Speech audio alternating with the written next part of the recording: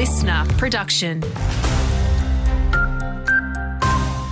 G'day, I'm Dan McRae with your local news briefing. Lawsuits against Queensland's Child Safety Department allege a systematic failure in relocating First Nations children removed from their parents.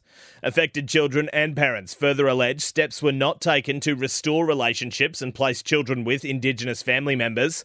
Lawyer Jerry Tucker says it's not about the reasons why the children were removed. We're looking at the conduct that occurs after a child is removed and the requirements that the department need to follow once a child is removed that aren't happening.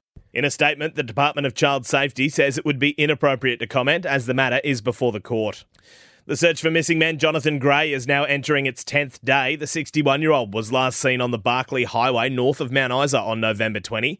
He is believed to be driving a white Volkswagen Jetta sedan and may have his Blue Heeler dog with him. There's concern in the legal community over changes to Queensland's double jeopardy laws, with some of the belief they're fundamental in protecting the community from the abuse of government power. Parliament is considering a proposal to allow offenders to be retried when previously unattainable evidence becomes available. It would apply to 10 charges, including manslaughter, attempted murder, rape and the killing of an unborn child.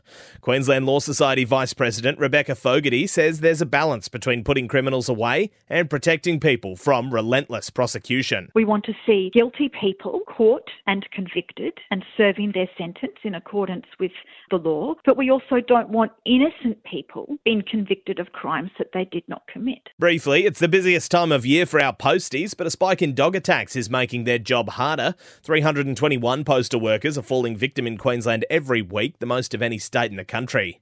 And finally, we're now just a week away from the grand opening of Isa's new community hub, Centennial Place.